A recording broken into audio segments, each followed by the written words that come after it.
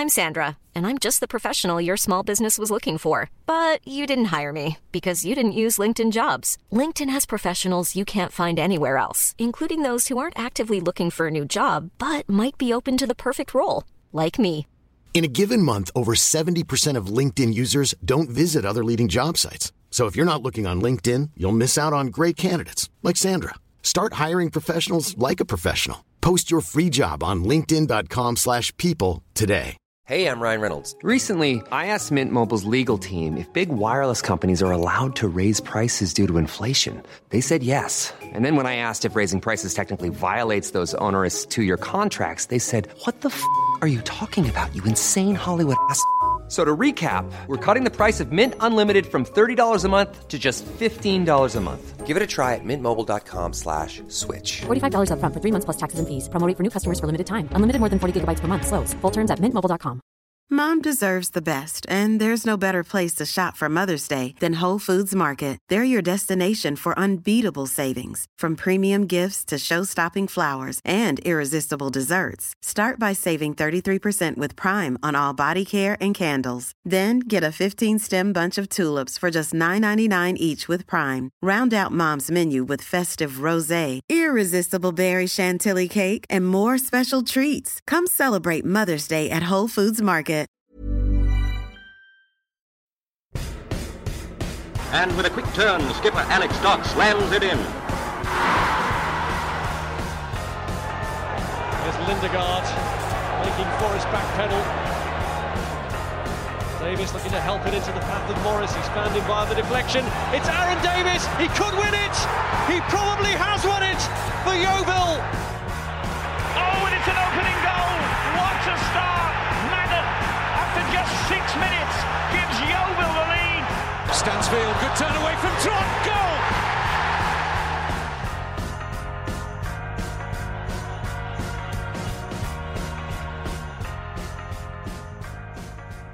Hello, how are you? Welcome to another episode of the Glover's Cars with me, Ian Perkins. Let's get straight into it. On this one, I've spoken to Mem from Bees Pod, and after that is a conversation with me and Ben about the week that was, and ahead of our game against Barnet, what we want to see from the Glovers. Enjoy.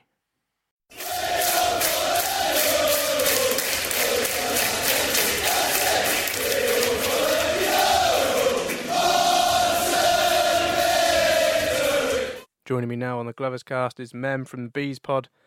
Mem, just under a year ago, we spoke about our run into the playoff semis, where we were both hopeful of going through and reaching the promised land of the Football League. Needless to say, our seasons haven't quite. Well, I know ours hasn't gone the way I thought it was going, but. Talk to me. What's happened to Barnet this year? Oh wow, this has been probably quite possibly the worst season of our existence as Barnet Football Club. Well, in the modern times, definitely in my 30-odd years of being a Barnet fan, it's the worst season I've ever seen in my life. It's almost like the point where things went to absolute crap actually happened leading up to the Yeovil game against the Yeovil playoff game, where the chairman decided that he was going to give notice to the team and stuff, and a lot of the players decided they didn't want to extend their contract. So I don't know if you remember when we were talking in the playoffs around the time that we had 3 of our defenders weren't going to play. Yeah, and he released a lot of people as well, hadn't he? Or he'd sort of shut up shop. Well, this was post the game, the playoff games, but before the playoff games, players had already been told that they weren't going to be kept. So when it came down to it, and they were offered a deal to fulfil the playoff fixtures, we had 3 defenders didn't play, and one of our wingers didn't dropped out and said they didn't want to play because they had moves lined up. Yeah. So we ended up that when we played against you, we played with a makeshift defence. So that was the starting point. And the chairman did jump out the blocks around the time, before the furlough scheme was announced, and he decided that he was going to give notice, and he gave notice to Darren Curry and Junior Lewis, who were the coach and the assistant coach. So we went into that game at Yeovil, and it was clearly a backs to the wall performance with a a weakened side, and then we just basically got found out against Notts County, who basically just outplayed us completely.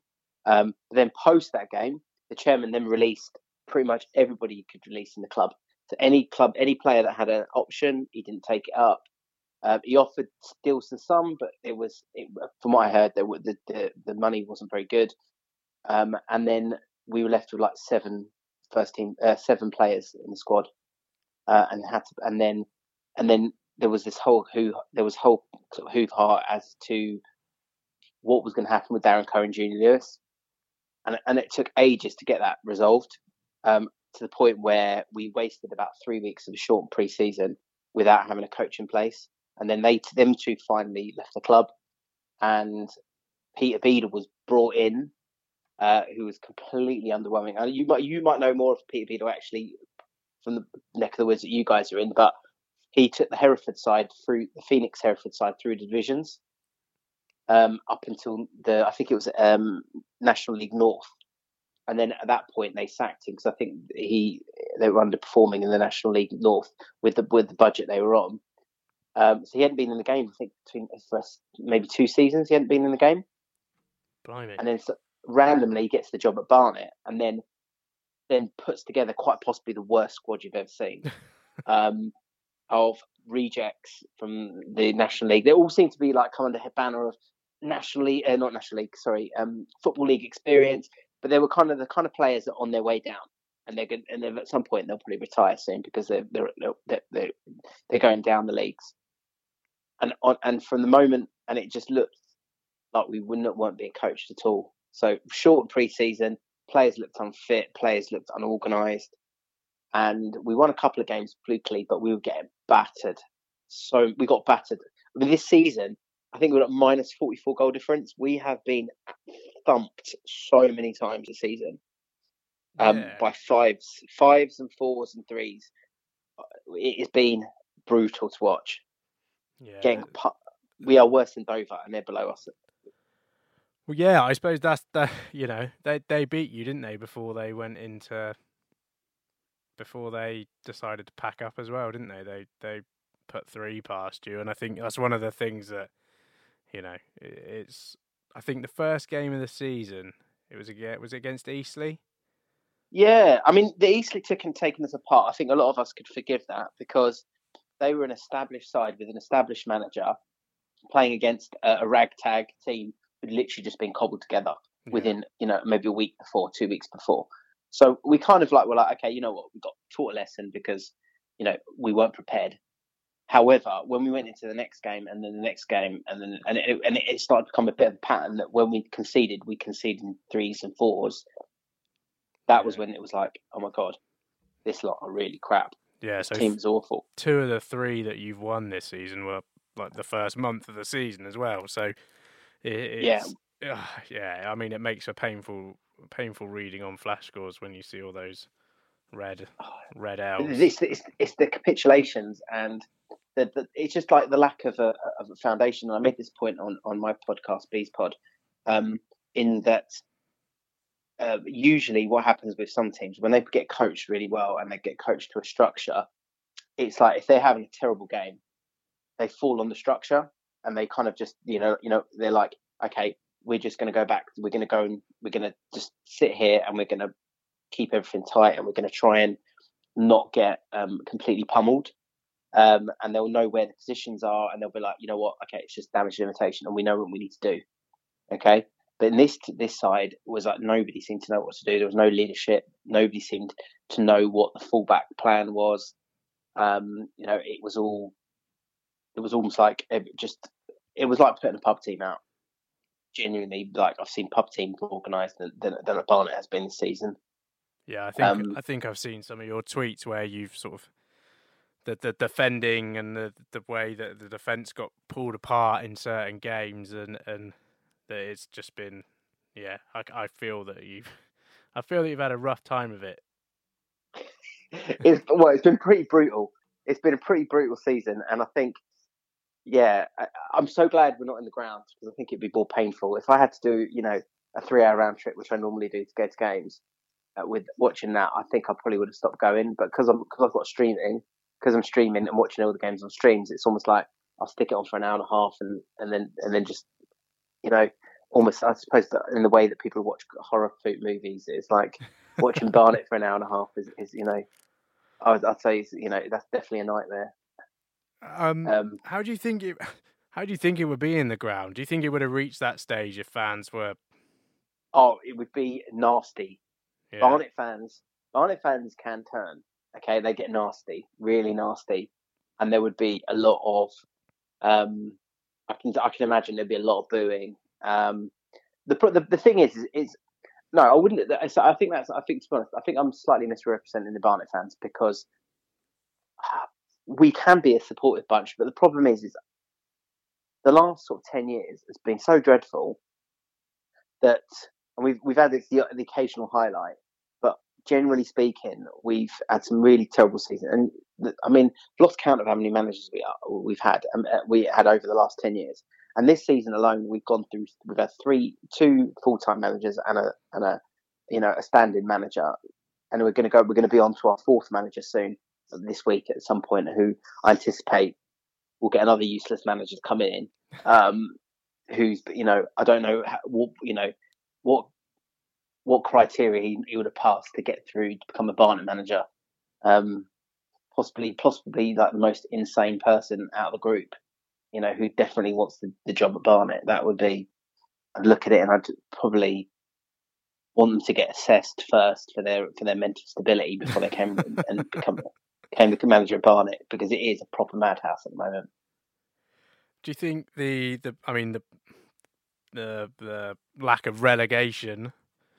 Do you think the owner will give sort of support to a manager coming in to say, you know, next season's a bit of a reset now because we can't go down, license to clear the decks and go, or is that not really likely? Well, the problem is, and I think this is what a lot of people have kind of speculated, is that we think that a lot of Barnet fans believe that the chairman gambled on this season. That he gambled that the season would be called off, so he kept the budget low, which is the main reason that Darren Curry left. From what I understand, and this is coming secondhand, is what I understand is that Darren Curry the club had to make cuts already because we were going to lose our funding, having been out of the league. I think it was our second year out of the league, so we were going to lose our funding and we would lose our academy funding too. So our academies had to be folded, which is really poor, really bad for Barnet, because we had a very fruitful academy. When you look at people like Jamal Lowe and Jack Taylor, who plays for Peterborough, these guys came through our academy. So we've had some quality, and there's a new one. I think it's I've forgotten his name. I think it's Jack Tompkins, and he was on the bench against you guys, and he actually came on right at the end against you guys, and he's now at Peterborough, and he's pulling up lots of trees, and he's only 18. Yeah. So we've had really fruitful academy, so we knew that the funding was going to drop, but it appeared, from what I understand, is the budget that was put in front of the manager, Darren Curry, wasn't. I think he felt that it wasn't a competitive budget, or wasn't a budget that would, you know, that was not going to help him in his quest to be a top manager. Because he obviously clearly wants to go up the grade, and if he doesn't want to be sort of set up to fail. Yeah. So I think the chairman took a risk with the budget he set, and then and also the appointment he set. I think he thought we'd just get through this season in the mid-table, and then next season we'll invest once people are back in the grounds. But it's not turned out. And he's got lucky in the end. He's got lucky in the end because obviously there's no relegation. But what's happened is that all the goodwill, there's so much goodwill has gone after Darren Curry, because the supporters are really like starting to, you know, get behind the club again. Yeah. Well, I think if you made it into the playoffs and, you know, you say you got found out. I mean, I think it's fair to say we probably should have beaten you in that semi-final, and quite how we didn't score some of those chances is totally beyond me. Although, you know, the season we've had sort of is extended from that playoff semi, really, because our season has very much gone that way, in that we don't take our chances and then we concede and lose the games. But talk to me about the managerial changes. So Beadle came in. How long did he last? Was it until Christmas time or before I think Christmas? I think he had something like 16 games. Okay. And then what happened was, from what I'm led to believe, Tim Flowers and Beadle interviewed for the job. I believe, okay, and this is just kind of, again, this is coming from a few sources, that Tim Flowers made it clear that what his expectations was in terms of support, in terms of what the backroom staff he expected, and I think the chairman went for the cheap option, which was, a manager who'd been out of the game, who was desperate to get back in the game. Probably, I'm just speculating, but probably took lower salary. Probably was prepared to come in with just one assistant, and that was it. So we kept things really tight, and probably told the manager, the chairman, that, that everything he wanted to hear. So, bearing in mind, Peter Beadle has done, as most of his management career was based over in the West Country. You can get players for a lot cheaper over that side because the standard of living is a lot cheaper. But as soon as you come into London, the expectation for salary is going to be higher because rent's higher in London. Yeah. So I think he looked at the budget and thought, wow, that's massive, and then didn't realise the reality of being a manager in London. So I think Tim Flowers. So what happened then was, once Peter Beadle was sacked, I think the chairman offered the job. I believe it was offered the job to Dean Brennan, who was the Wealdstone manager, and he got to come to an agreement with Wealdstone to speak to Dean Brennan. Dean Brennan actually got cold feet, decided he didn't want to leave. He was going to stick with Wealdstone. Ironically, he's left Wealdstone now, and he's one of the favourites for the job again now. But anyway, Tim Flowers was brought in when Dean turned down the job, and he brought in. We had a fitness guy, we got assistant, got a goalkeeping coach. So he brought a team with him, and then proceeded to play probably the most horrible football I've ever seen in my life. Honestly, it was horrible. We looked more organised at the back, but it was literally kick and rush. It was. I struggle with that because, having done my badges, I struggle with the how anybody could go through all their badges, and especially with his footballing experience, and then want to play in such a crude way. And it was literally, everything was lumped up to attackers to just basically just chase after. And you could see he was quite bolshy to start with when he came in. He was really confident, bolshy. And actually, a lot of supporters were like, you know what? This is what our players need. They need somebody who's going to fire them up, who's going to encourage them, who's going to be quite confident and not come in as a shrinking violet. We thought that would be the way, but he basically started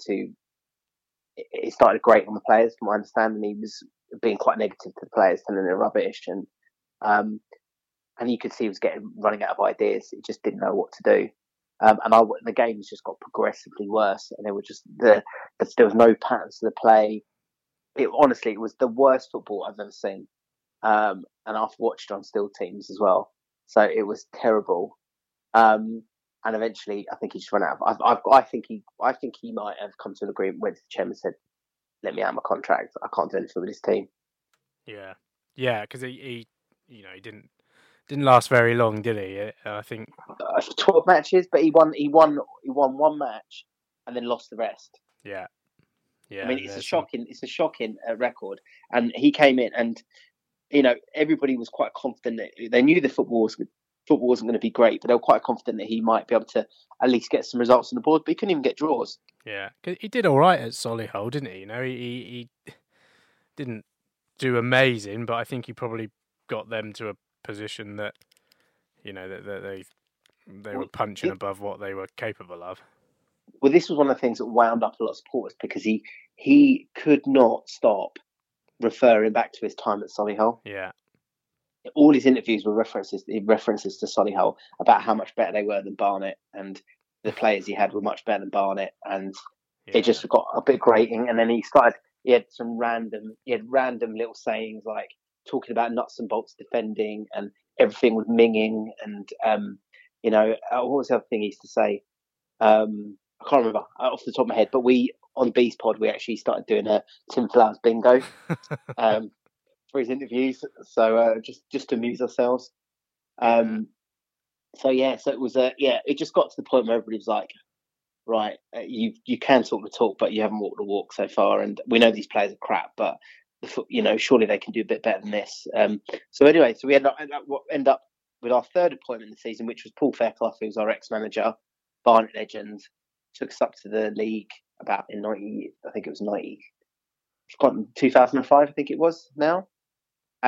He came in just to sort of basically just to caretake and just got in the players' heads, and he was just like really encouraging. And we went up to Bromley and we played football, and we looked players who looked awful before suddenly had a spring in their step, and we played really well, and we drew 2-2 with Bromley and could have won it. And we actually, all supporters were like, "This is wow." Look what he's done in literally he's had 2 training sessions with the team. If he can do this in 2 games, what else can we do with these players? And then the next game we lost, and we were actually quite unlucky to lose to Stockport, and we played really well against Stockport again, and then it all came crashing down in the last game where we got just totally outclassed. Yeah. But I think by this point I think the chairman realised he's got to get a permanent solution in. But everybody was like, well, okay, Paul Fairclough's come in and he's shown that this team can play a little bit of football. They're clearly not good enough, but they're not as bad as we thought. They're not as bad as they looked under Tim Flowers. Are you surprised he's not, he being the chairman, has not taken the whole Dover route and, furloughed everyone and called the season quits?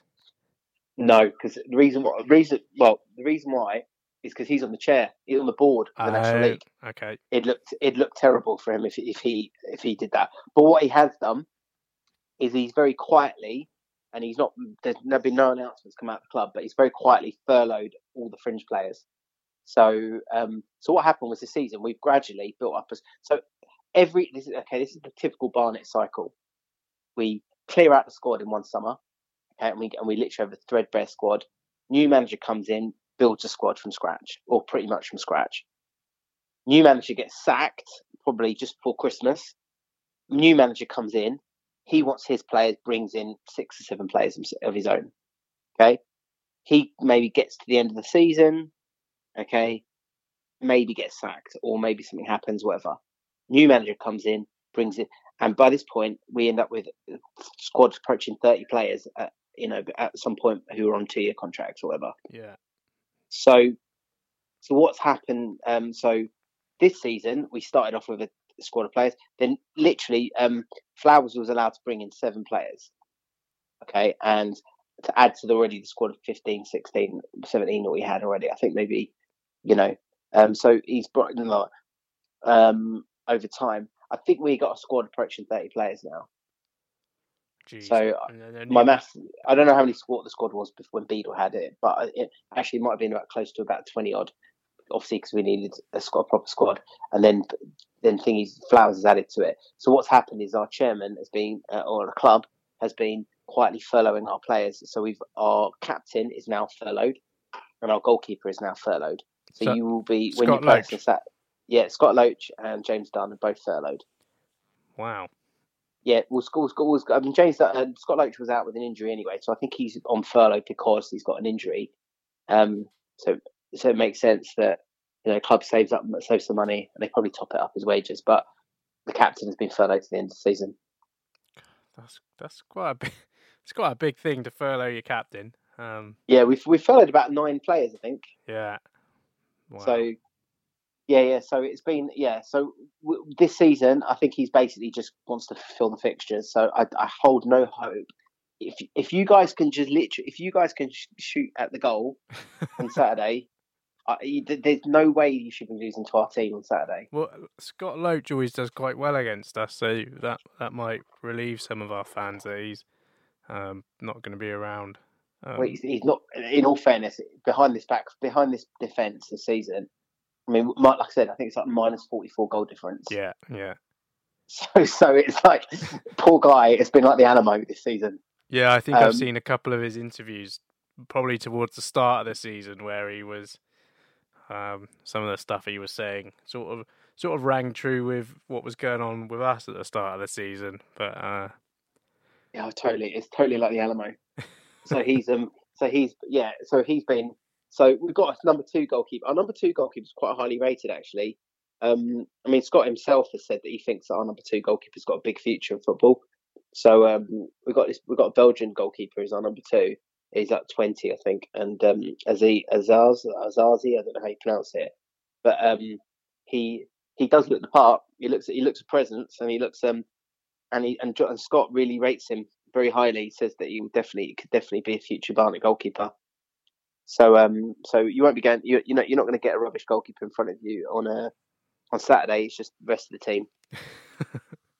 Well, we're a bit threadbare at the moment. Murphy's out injured. We've had we had a left back at right back on Tuesday. We've had a mishmash of sort of centre back combinations. We did have a decent pairing, but annoyingly the international break's come and one of them's been called up for Wales under-21, so he's out at the moment. It's hard for us on our side. We're sort of, we're not mathematically out of reach of the playoffs, but I think, in our heads we don't seem to be beating the teams above us. So how are we going to reach it? I don't know. I think from our perspective, the season is over for us, really, regrettably. I think, we have me and the guys on our pod we'll talk about it later, but we haven't broken it down. But yeah, the loss on Tuesday felt like the end of the season for us, really. Well, from what I remember of Darren Sell, is your team was you were quite a direct team, and I've come to. Is that still the case now? He likes us to play, and when we get the ball down and move it around, the keeper will always play out short, always, and we do play that way. But then a couple of passes will go astray, something won't quite fit, and then all of a sudden we're lumping it forward, and it becomes a bit hit and hope when the confidence is low. But he does, to give him credit, he does try to get us playing football, but it feels like the personnel at the moment they don't fit the system, really. Last year we played the Diamond, and it really worked. We played some really nice stuff, but if you play wing backs against us this season, we don't get a result, basically. Are you still playing the Diamond? Yeah. He tried wing backs at the start of the season to try and turn some results around, and it never really worked. We didn't have enough centre backs for a start to play 3 centre backs because we had injuries and suspensions and things like that.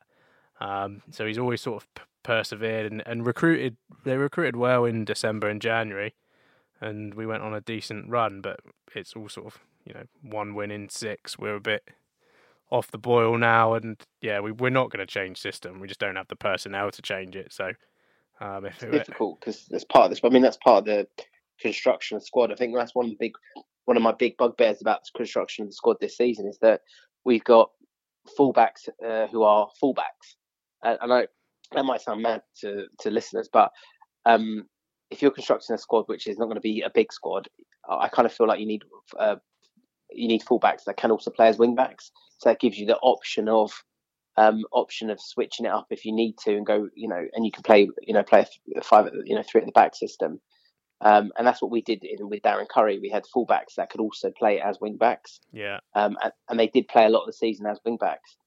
And that proved to be very successful. But in this team, we've got a left back who is a big unit, and he's not going to get up and down that left side. Yeah. And then we've got a right back. Currently, our current right back's 34, so it's like he's not going to be doing that either. So, and we did try to play with wing backs, but we were essentially playing with the back 5 because the two guys playing in them positions just didn't have the legs or didn't have the game to play that wing back system. And also we were trying to play wing back as well. The other thing we did as well, and this is another thing, is if you play with wing backs, a lot of teams play wing backs usually have one of the centre backs is usually a kind of a hybrid left back or right back. Yeah. who can play as a centre back. So when you split out, you've got we split out and you've got the ball and the fullbacks, the wing backs go up. That the guys in the side positions can use the ball, can use the ball. Whereas we were trying to play with three centre backs who as clumsy as each other, not ball players. Exactly, you can't play three at the back with two fullbacks in the wing back position who don't play wing back, and three lumps playing at centre back. Just don't work. The whole reason that system works is you've got a fluid system where the fullbacks can play centre back, and then centre back also can go out to the left side if they need to, and defend 1-on-1. So yeah, just the whole construction of our squad was wrong. So it sounds to me as well that your construction of your squad means that you're kind of slightly limited in what you can do. Yeah, definitely. And I think the manager sort of said as such last week after the game, that we're low on numbers. It's in certain positions as well. Centre backs been a big problem. Our two first choice centre backs from last year have been out for the majority of the season. Wilkinson's had a couple of bad injuries, and then Lee Collins he got injured, then suspended, and I think the thing that we had last year, we had these experienced players who were good in the Football League and came down and really were a solid core, and then this season those experienced players have really looked like old players rather than experienced. Do you know what I mean? They've lost a yard of pace. There's the lockdown weight that we've all gained. It's been a hard watch this season, and I think we don't draw games. We either win or lose, and unfortunately we've lost a lot more than we've won. Yeah, I can understand that. So I can totally understand that. It's we've had in the past we've had our fair share of injury problems. I do get that. So especially in them key positions. I mean, we've got about 1 million centre backs, so you can have one if you want. I'm not sure if they would be any good though, mate. Well, yeah, I think on Tuesday, Albie Skendi, who's been playing, he's like a number 10. He's a very unorthodox number 10, but he's been playing at the tip of the diamond. He was centre back on Tuesday, which he is versatile. He does tend to play anywhere through the spine, but he's better closer to the middle of the pitch rather than the back of the pitch. So I think he'll probably be there this week. So who knows? You may get something, but it sounds, we'd have to play pretty badly for you to get something by the sounds of things. Yeah, I think you guys just got to turn up and you'll win this game. I know this sounds really bad and really fatal, really terrible from a Barnet fan, but honestly, if you've seen what we've been serving up this season, I think you'd realise that was pretty true. So I don't hold any hope for this weekend. Are you going to watch? Yeah, in a kind of masochistic way. Well, enjoy it, or don't. I don't know. see how we go. Let us know what you think of the stream and all that. It's been quite interesting watching all the other clubs and how the other clubs have done it. Ours has only really sort of become watchable since this side of Christmas. We had the whole ball tracking thing that was a total shambles. So we've actually got humans on cameras now, which is quite nice. Oh, okay, well, it's not as good as it can't be as bad as I think it was the Daggers one was terrible, where the camera was AI, wasn't it? Have you? I don't know if they've still got it, but I mean, to be honest, our first couple of attempts at the streaming was poor, but then since then we've got it bang on, and actually our streaming service has been really good. I don't know, have we played you this season already? Yeah, we played earlier this month. We beat you 4-1, didn't we? Yeah, so I think by that point you probably would have seen it. I mean, it's quite a good service. There's a halftime show, and there's a show prior to the game. Yeah, I mean, what's called the media team at Barnet have done a really good job of the show. It's just it's just been football that's been surfed up. Wow. Well, enjoy the game. Thanks very much for your time again. Really good to chat. No worries, mate. Anytime. See this time, same again next season. Yeah, definitely. Hopefully, we'll be higher up the table though, and it'll be a playoff clash again. That might be nice. I hope so. I won't hold my breath at the moment, but let's see.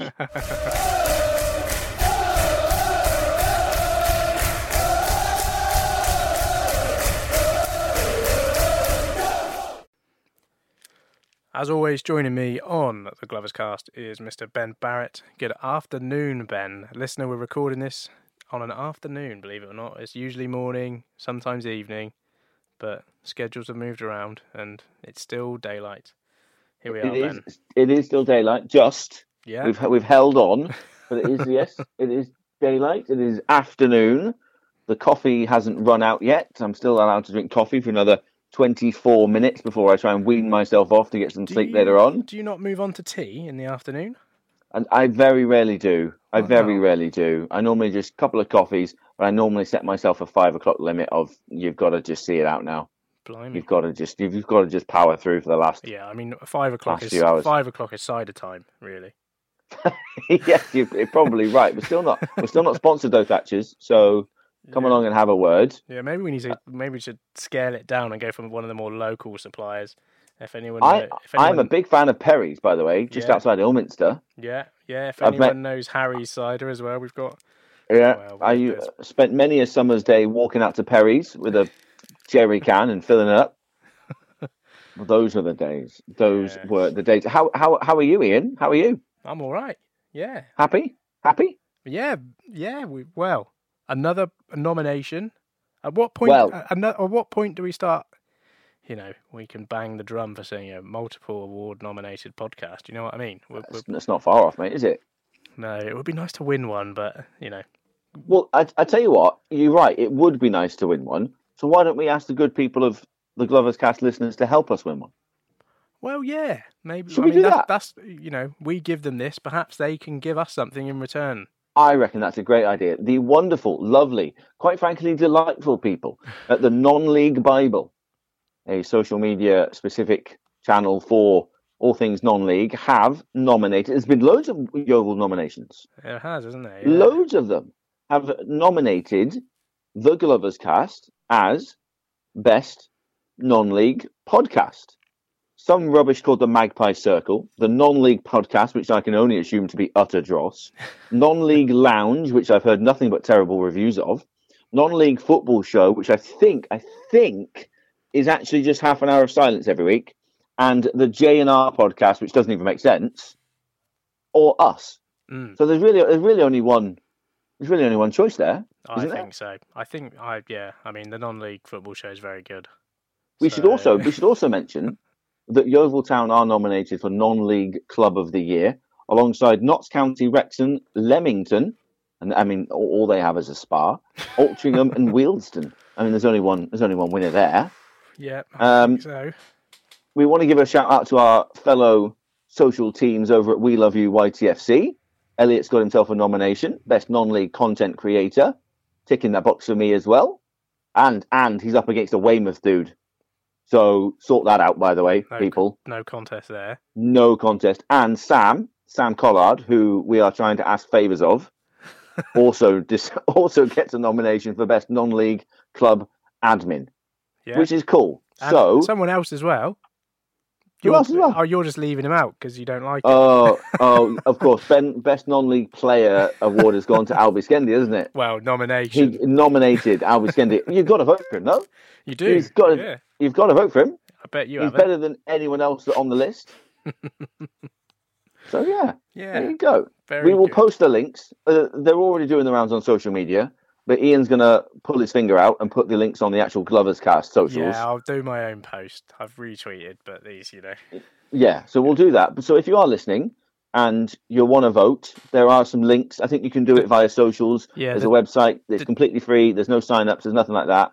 The Twitter Give us account. A shout out. The Twitter account you need to go to is at NLBible4. Brilliant. There you go. So obviously there's 3 other non-league Bibles before this one. Need to find out why we've not been nominated on those, really, I guess. But yeah, go and do your bit for us. I guess it's like the drink 7-Up. The first 6 just didn't make the cut, and then the 7th one was on point. Very good. There you go. So yes, if straight you out helped us, straight out of the Coatsy school of jokes, those. yeah, exactly. Yes, you'll notice he's been banished for his terrible banter. Yes, so thank you to Non-League Bible, and thank you to those who put in a good word for us, and thank you to those who have already voted and will continue to go on and do some voting. So lots of thanks. Yes, many What thanks. a lovely way to start. Yeah, really good. Let's get down to the stuff that's going to cheese everybody off. Should we move on to the sackings? Yes, sackings. Double sackings. Well, I guess we should probably start. Where should we start? Notts County or Bromley? I feel like Notts County. Notts County, because it was clearly planned. Yes. They announced their new manager in about 4 seconds after sacking Neil Ardley and his assistant. Yeah. Always lined up. I mean, it's not. We didn't anticipate it, but based on our conversation with Dane last week, the fans at Notts County weren't overly happy with how things were going there, despite their position. The performances weren't there, and they've obviously made a move, ready to press on. Yeah, clearly. It's certainly going to be interesting to watch because, by the sounds of things, this chap is rather, is going to be a bit of a radical shift from a proven, Football League manager. He's still a proven manager. He is, yeah, but not obviously on these shores. He's been in Denmark, Norway. Yeah, we're a bit, there's a bit of xenophobia about.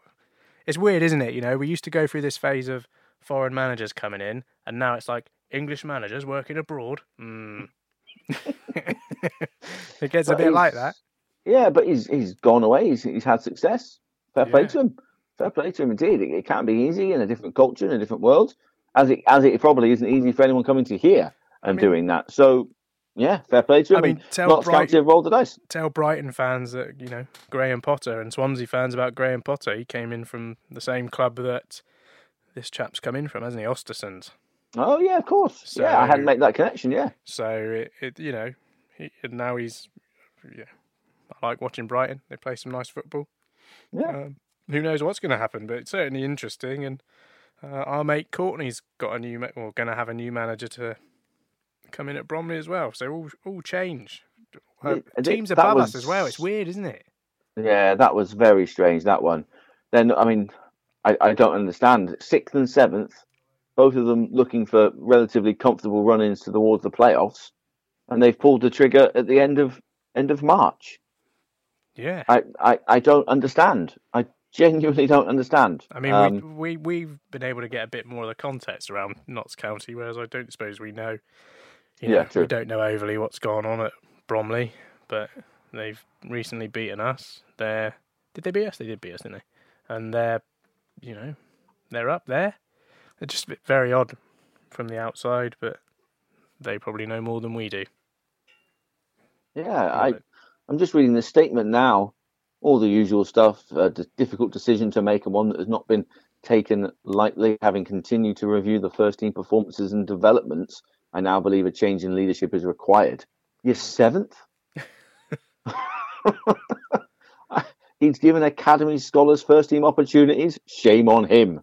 His work within the community has been bringing supporters closer together. How very dare him. And we will never forget our appearance at Wembley Stadium. Shame. Should we have him? I'm joking. I don't understand. I don't understand that one. My only thought is that someone somewhere has someone lined up. Yeah. And it's a gamble they're willing to take, or gamble they feel like they can't not take. Have they put the line we're not taking applications in the same way that Notts County did, or not? No, the club say their search for a new manager is beginning immediately. Oh right. But yeah, I don't understand that one. I don't understand. Fair enough. No. Well, let's talk about Tuesday. Okay. I think it's fair to say we were both feeling rather down after the game, and even into Wednesday as well. So we've had two nights on this one. We played so well, didn't we, at the start? We really learned from Saturday. We knew that if we put a bit of pressure on them, we changed the system, and everything that we did wrong on Saturday, we sort of put right in those first 70 minutes. I think we had width. We had Neufville and Knowles on the pitch closer to Reed rather than further back in a sort of diamondy shape. It was all it was a bit of a change. We sort of didn't see that coming at all, did we? I don't know about you, but I saw the team news and there was a sharp intake of breath as I tried to figure out what the heck that lineup looked like. Yeah. I was trying to think out who is where, who's right back, who's centre back, as he pushed Dickinson in the middle. And even as we were kicking off, I wasn't looking at the ball. I was looking at the back four to go, Albie, right, that's Albie in there. That's Albie on that side. Kelly's gone over to that side. And you have to think, wow, what a hodgepodge of a defence. I hadn't clicked that Sass Davis wasn't going to be with us. It was only when I saw the shot of the under-21s, Welsh under-21s on the socials doing the rounds, and I went, oh no, they've already met. Thinking that they might squeeze Tuesday night in and then join up on Wednesday, and oh no, they've already gone. Yeah. And then it all kind of clicked that Sass Davis wasn't going to be around. I assume he's not going to be around either for Saturday because their game against Ireland, he thinks, no possibly, idea, mate. No idea. Is on Friday night. So I would assume he's out again for Saturday. Yeah. So again, what an absolute throw together defence.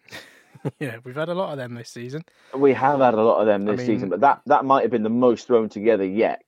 You called for Michael Kelly at right back at the weekend, and well, yeah, you got your wish. Clearly, they're listening. It just seemed like a better square peg in a round hole, didn't it? And as we saw, it just freed Neufville up. How good were Neufville and Knowles? In that first half? Yeah, fantastic. And it was exactly as we said with Dane, actually. The yellow card stifled Knowles in the first fixture against Notts County, and the right-back position stifled Neufville.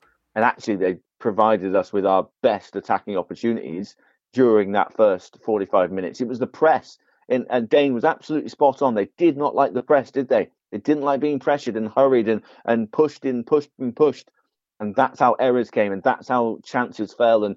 And in the end, we could have gone in halftime more than 2-0 up, but 2-0, and we were not comfortable. Comfortable is not the right word, because when you are down to absolute bare bones as we were, you're never quite comfortable, are you?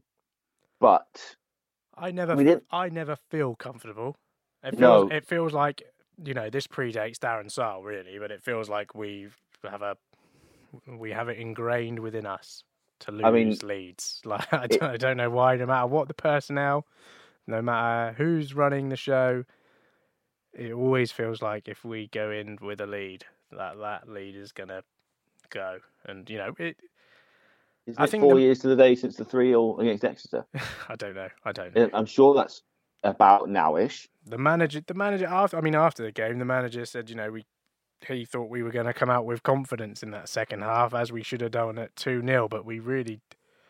that second half was difficult, wasn't it? It was just wave after wave, especially towards the end. Yeah, especially towards the end. I have no idea if this is a long-term cultural thing with Yeovil Town. But like you say, it predates Darren Sarll. It predates 99% of the players, I think. But there is always that feeling, especially when that first goal is a bit of a worldie. You kind of have that feeling of, I've seen this script, I've read this one before, I know exactly how this ends, and it does. It's so disheartening, and I've no idea whether the players feel that. I've no idea whether they kind of see a worldie go in and go, well, this is going to be a long 12 minutes, and naturally they get a bit negative, and naturally they sit off, and suddenly players who are playing out of position get nervous and make mistakes and don't think straight and don't think properly about how they can manage the situation a little bit better. Yeah. At a time like that, it would have been crying out for a Wilkinson to come off the bench, even if you started with the two young centre-backs and had Wilkinson at your hand or Collins. It would have been absolutely crying out for one of those lads to come on off the bench yesterday if we had someone available. And it wasn't to be. It wasn't to be. In the end of the day, it could have. We could have lost that. That there was that opportunity at the end, which I don't know how. Was it Wootton? I think so. Yes, it was the 9, wasn't it? Yeah, I can't remember. Don't know how he didn't put that one away. Flip that on its head, though. It could and should have been 3-0 at half time. Ruben Reid missed a sitter on 5 minutes or 6 minutes or whatever it was. And you think if sitter, you go into half-time... Sitter's harsh, I think. It wasn't a sitter. I mean, it was a great chance. And had someone else been through on goal, you would expect more. But I don't think... I mean, sitters are in the 6-yard box, mate. For Ruben Reid, that's a sitter. Should be a sitter. Well... That's as close to a sitter without being a sitter as you could possibly call a sitter. I'll give you that then. It's a solid 6 out of 7 sitter. I think with his experience in the game, he probably knows he should have done more. Not that he would have said that after in his post-match. I'm going to say he said everything else, didn't he? Yeah. It's interesting that, isn't it? Shall we? Let's. The honesty, great. He's very honest about things. He's thrown his teammates under the bus a little bit. Hasn't he just, by the way? Hasn't he just? Right. Can I stop you? Can I? I don't think I can. Yeah. Can I go in? Can I go in? Yeah, 2-footed. Can I go in 2-footed? Can I? Did he say something along the lines of, every time they went forward, I was holding my breath, or every time they went forward, I was nervous?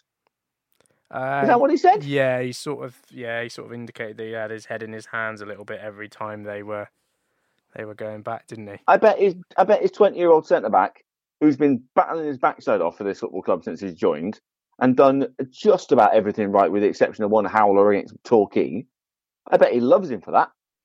Yeah. Cheers, Ruben, and all your experience and how I'm trying to learn off someone like you. Cheers, mate, for that confidence boost. I bet the goalkeeper's loving that.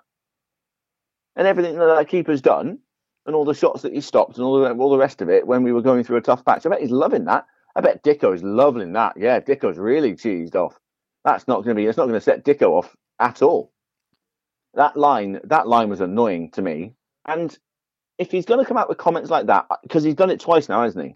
Yes. And the different context of both. The first one, I understood. It was a bit of a rally cry. It was just after he joined. It was just during that rough sort of spell where we didn't quite get going yet. And it was a rally, wasn't it? It was a rally cry. It was, I'm seeing this brilliant stuff in training. I know we're brilliant. I know we're good. We just need to bring it out and I kind of understood it. And I kind of don't mind that bit of passion. I kind of don't mind having a bit of frustration and setting your standards that high. But to do it again after you yourself have missed opportunities and you yourself he hasn't had the best game in the world on Tuesday night as Ruben Reid, possibly not entirely down to his own fruition. Support was difficult. It was obviously a very different lineup behind him, but he's not had a perfect game. No. Well, I didn't think it called for that. I didn't think it called for that line. I didn't think it called for him to call the team nearly football. I think we all understand what he's trying to say, but there are ways and means, and it comes across as passion and well-spoken and all the rest of it, and frustration. But yeah, I wasn't a fan of that, to be perfectly honest with you. I thought, I don't mind it from a manager. I wouldn't mind it if Darren Stahl came out and said something like that, because he's in a position of authority over them and to speak to all of them. But to single yourself out away from the group, if he'd have said something like, I'm as guilty as anybody else here, I missed that early opportunity, and I can understand how everyone's feeling, here's what we as a group have come together and said in the changing room, then okay, maybe. But it did feel a little bit throw under the bussy. And I wasn't a fan of that at all. Was not a fan of that at all, to be honest. No, I didn't like that. I think he needs a little bit of rule too. Because I think if he was re-interviewed about it the next day, I think he might have calmed down a bit. And I think he might have just understood the context of the game and understood. Because if that game was flipped around on its head and we'd come back from 2-0 down and he had absolutely no part to play in it at all, would he have been saying it was nearly good enough? For the first 70 minutes, we weren't very good? No, he wouldn't. No. He would have reined it in and gone down the line of good character, good comeback and stuff. Yeah. He nearly scored. He did nearly scored in that. Yeah, goal, you're right. He was spot on in nearly football, wasn't he? Because he was nearly scoring. So for me, I think Ruben Reid misjudged that one, and it's very easy to see that as, oh, that's good honesty. Oh, that's good passion, and I do want to see honesty and passion, but I don't want to see his defenders thrown under the bus, especially such a thrown together hodgepodge defence that had 3 days of turnaround since getting spanked by Notts County previously. Yeah. I think there was more context to add to that, and I don't think that's going to have helped, to be honest with you. And I wonder if the next couple of times in training, Max Hunt or Carl Dickinson has to mark him, whether or not they go through him a couple of times and sort of let him know that they're there, I think the phrase is. The other thing I was going to... is he's only on till, 6 months, isn't he? Was he only on for a 6-month deal to the end of the season? Is there not an option? Oh, I don't know. I thought it was a case of till the end of the season with an option. I don't know whether it's his option, our option. I have no idea who gets to make the decision, but I thought I saw the word option.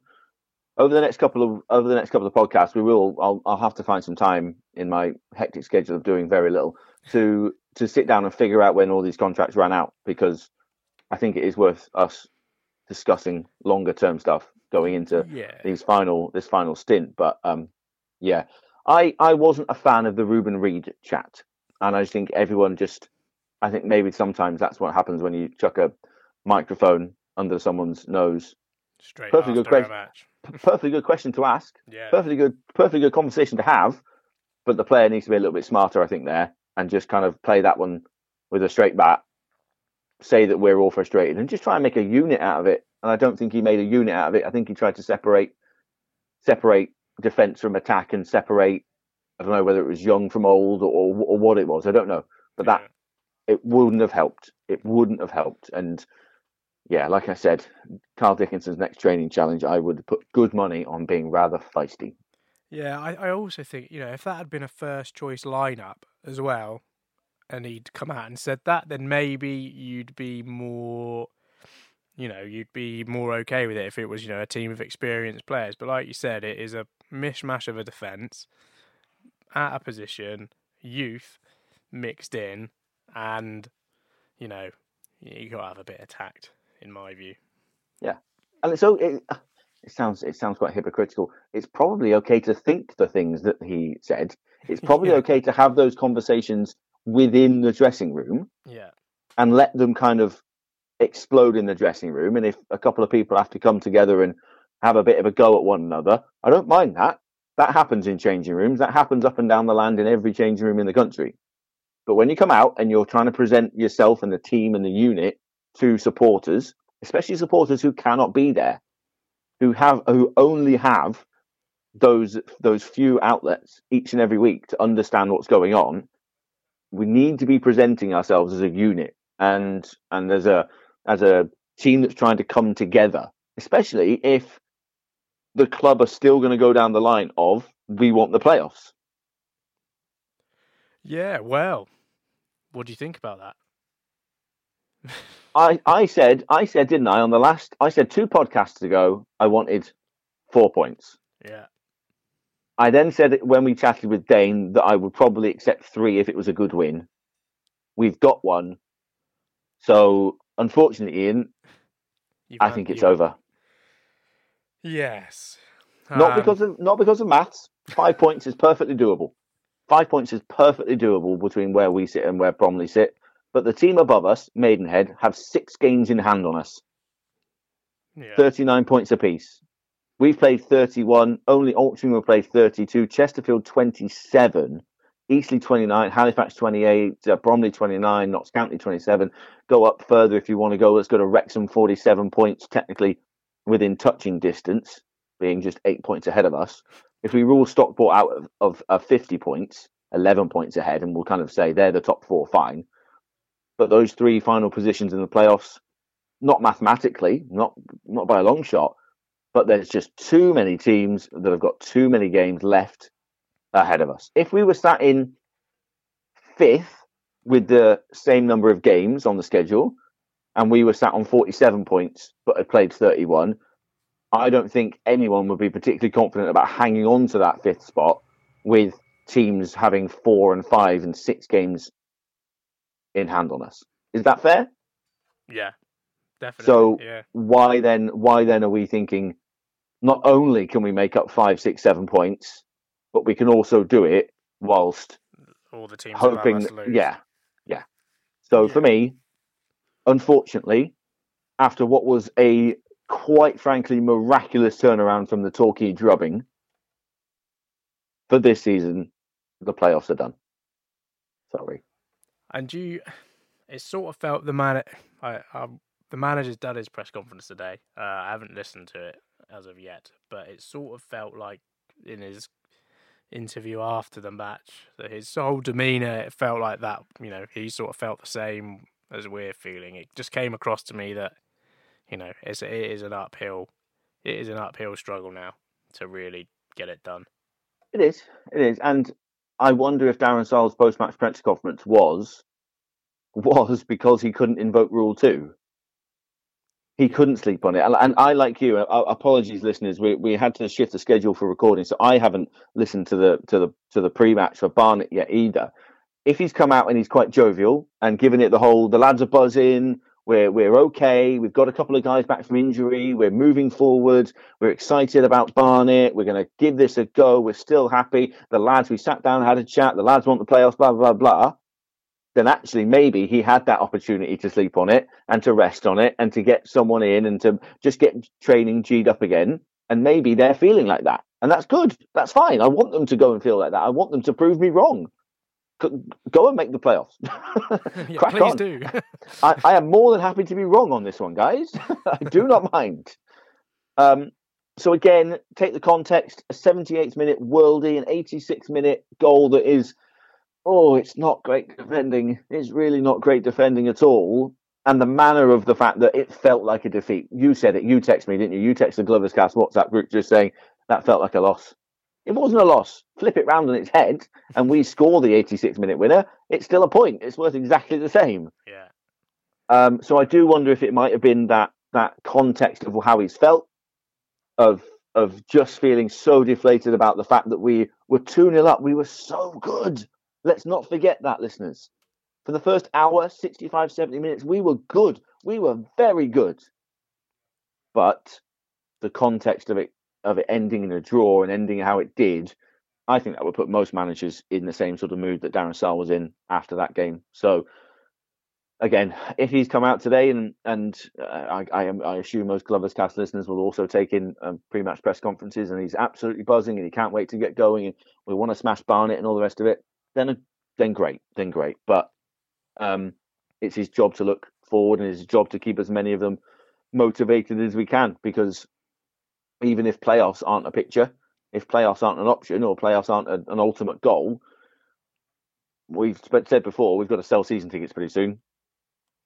So we still need to put on a show, really, because we cannot have no season tickets sold for next season. It's just not a thing. So that's his job. That's his minimum job now, is to get the players ready, raring, going, start prepping for every single game like he would want to prep, because mathematically there's still a chance, and even if that mathematical algorithm fails, it's now a little bit longer term in terms of planning that we have to start going through. Yeah, well, maybe the planning started. The show certainly has to go on, and it goes on Saturday against Barnet. Managerless Barnet now. They've dispensed with 3 this season. Obviously, listener, I have spoken to Mem from Bees Pod. You will have already heard that, and by all accounts, he is not optimistic for the rest of the season. No relegation has absolutely saved them. They will have gone for sure. And have they thrown in the towel again, listeners? I'm recording this before I've heard the part that you've just heard. This is all over the place today. So have they thrown the towel in? Are they just sleepwalking towards the end of the season, finish 22nd, go again? Yeah, they've quietly furloughed players. Okay. Loach has been furloughed. He's injured. Oh, really? Yeah, and also the captain. Oh, wow. Yeah, so they are on cost cutting. I think the only reason they wouldn't have totally thrown the towel in and done a Dover is because the owner is on the National League board. So, I see. Okay, has to be seen to do the right thing, which probably is a bit of indication as to what we will do for the rest of the season, regardless of what happens. Yeah, it's a fair point. So I just the worst season from their perspective. And when you look at the results, 3 wins, several 4s, 5s. I think there's a 6 against Chesterfield as well. Yeah, they've gone through 3 managers now, looking for their 4th. Even in our threadbare state, it feels like this is a game where you'd be confident. I think we should be confident. I think we should go into it very confident, given our form at home. And I'm back to hoping for the best, as many points on the board as possible. And they had their main defender sent off at the weekend, midweek. Yeah, against Chesterfield, Ben Richards Everton. Their main player has played 90 minutes pretty much every match since he signed, apart from a bit of an injury stint. And he's been missing, so they're going to have to chop and change at the back. I hope now that I would love us to send a couple of signals now. I would love us, and I mean this with all the respect in the world to Barnet, but if we could go out and put 6 past somebody, how much better is everyone going to feel? I still don't think I'm going to come back on the podcast and say, oh, maybe the playoffs. Oh, maybe. Yes, you will. Yeah, I probably will. I probably will. A couple of teams above us will lose, and you'll be there. There's no new manager bounce for Notts County and Bromley, and suddenly we're eyeing them up. Yeah, I know how that feels. But if we could, I mean, we got 4 against them, didn't we? Back in start of the month. Yeah, back in the same month we're in. Yes, we did. It's been a long march. Let's go and hammer someone. It'll do us the world of good. Yeah. It'll do supporters the world of good. It'll give us plenty of footage to use for packages to sell season tickets. It's one of those where I think this has come at the right time for us. And if Barnet have thrown in the towel, and I'm just looking at their record now, they've had 3 red cards in the last 5 games. 1 against us. They had 1 against Bromley and then 1 against Chesterfield. So a part of me thinks they have properly thrown in the towel. Yeah, they definitely have. I mean, the recruitment. I think, well, from what Mem said, that everyone will have heard this other than Ben. He feels that the owner sort of banked on the season not being completed. Recruited with a low budget. That's the reason the first manager left, was because he was not given a budget that was going to compete. They've recruited poorly, and it really does show. And they are very, very lucky. I mean, before we played them in the playoffs, they told a handful of players that they weren't going to be renewing their contract, and then the playoffs came round and those players refused to play, at which point they had a makeshift back 5 and still beat us. It certainly sounds like all is not well there. And hopefully we can put them to the sword on Saturday. I feel that's what we need. We need, if the playoffs are done, which we think, we both think they are. Some people might not, but we both think they are.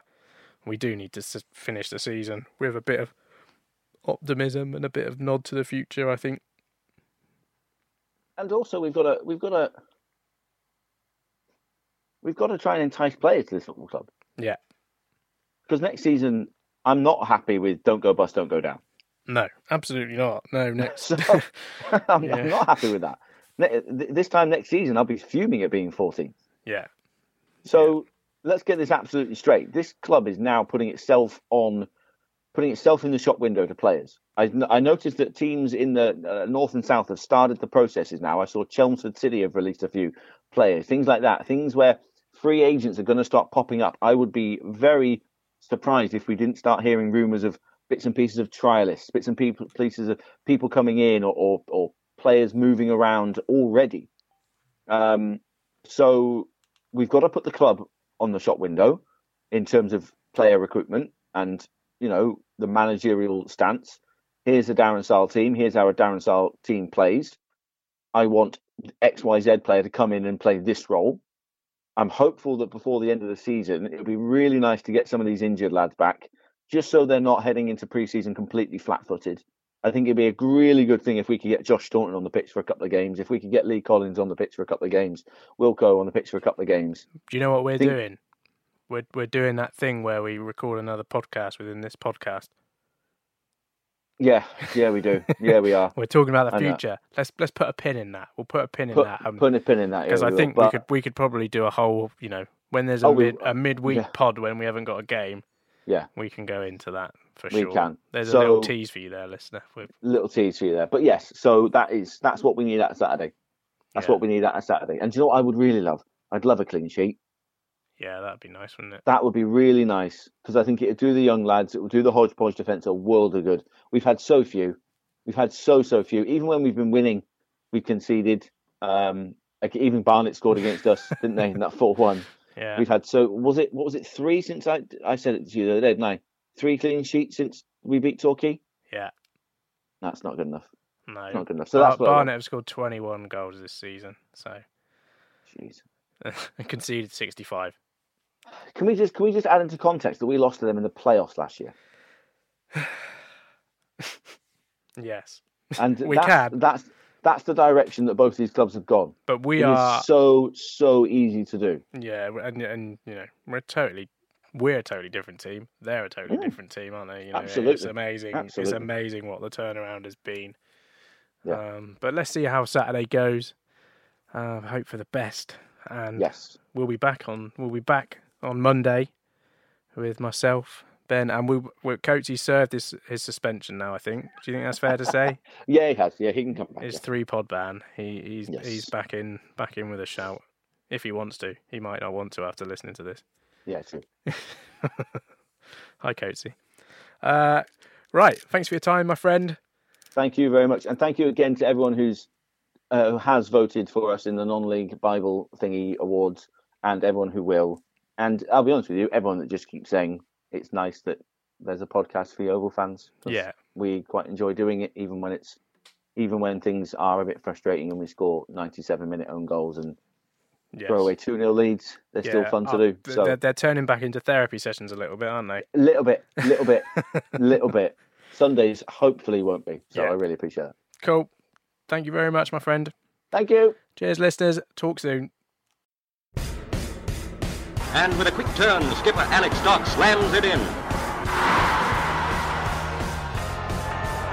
There's Lindegaard making Forrest backpedal. Davis looking to help it into the path of Morris. He's found him via the deflection. It's Aaron Davis. He could win it. He probably has won it for Yeovil. Oh, and it's an opening goal. What a start. Madden, after just 6 minutes, gives Yeovil the lead. Stansfield, good turn away from Trott. Goal.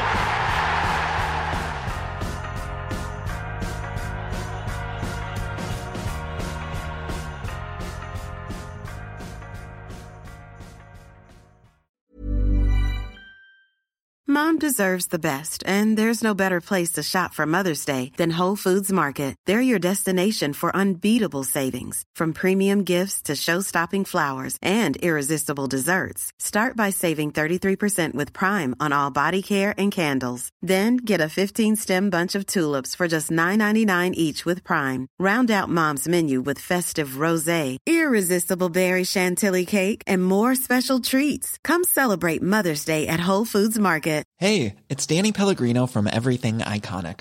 Ready to upgrade your style game without blowing your budget? Check out Quince. They've got all the good stuff, shirts and polos, activewear, and fine leather goods, all at 50 to 80% less than other high-end brands. And the best part? They're all about safe, ethical, and responsible manufacturing. Get that luxury vibe without the luxury price tag. Hit up quince.com/upgrade for free shipping and 365-day returns on your next order. That's quince.com/upgrade. Mom deserves the best, and there's no better place to shop for Mother's Day than Whole Foods Market. They're your destination for unbeatable savings, from premium gifts to show-stopping flowers and irresistible desserts. Start by saving 33% with Prime on all body care and candles. Then get a 15-stem bunch of tulips for just $9.99 each with Prime. Round out Mom's menu with festive rosé, irresistible berry chantilly cake, and more special treats. Come celebrate Mother's Day at Whole Foods Market.